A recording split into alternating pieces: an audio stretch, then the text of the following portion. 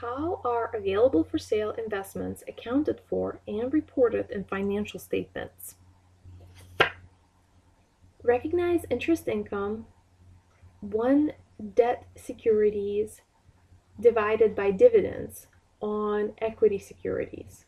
Again, 1. Recognize interest income on debt securities over dividends on equity securities.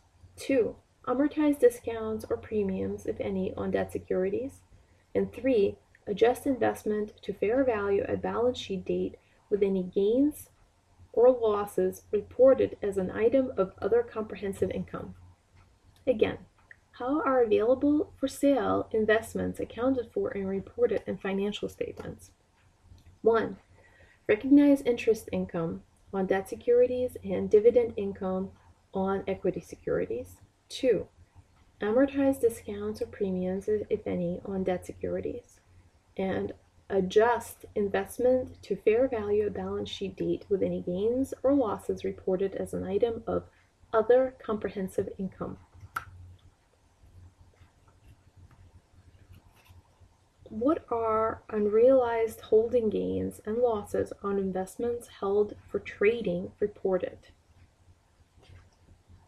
In income statement as a part of income from continuing operations. Again, where are unrealized holding gains and losses on investments held for trading reported? They're reported in the income statement as part of income from continuing operations. How is interest earned on held-to-maturity investments reported in the income statement? As an other income item in the income statement. Again, interest earned on held-to-maturity investments is reported as an other income item in the income statement. Define equity securities. Securities representing ownership or right to acquire ownership interest.